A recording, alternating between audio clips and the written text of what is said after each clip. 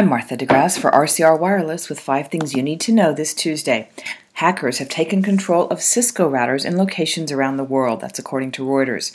So far, there is no evidence that any data has been stolen, but security researchers from FireEye say malware has been installed on the routers. Cisco said it told its customers about the attacks last month.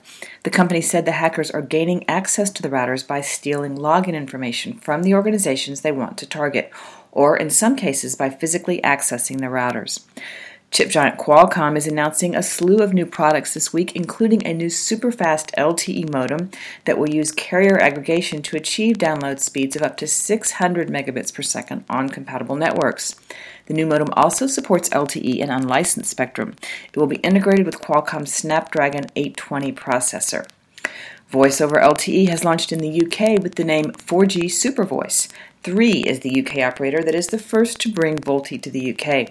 The carrier already offers Wi-Fi calling, which also leverages voice over IP networks. It offers that service through an app.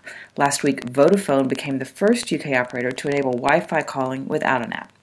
AT&T has updated the FCC on its rollout of multi-frequency band software.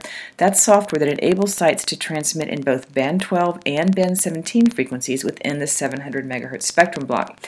AT&T says the software has been fully deployed on its macro network and its small cell network. The carrier said it's transmitting both band 17 and band 12 throughout its network. Well, turning Windows shoppers into buyers is the goal of new software that will become part of Twitter. Consumers typically use mobile devices to comparison shop, but don't make as many purchases through mobile as they do through personal computers. Twitter will use software called Relay to make it easier to buy products within the Twitter app.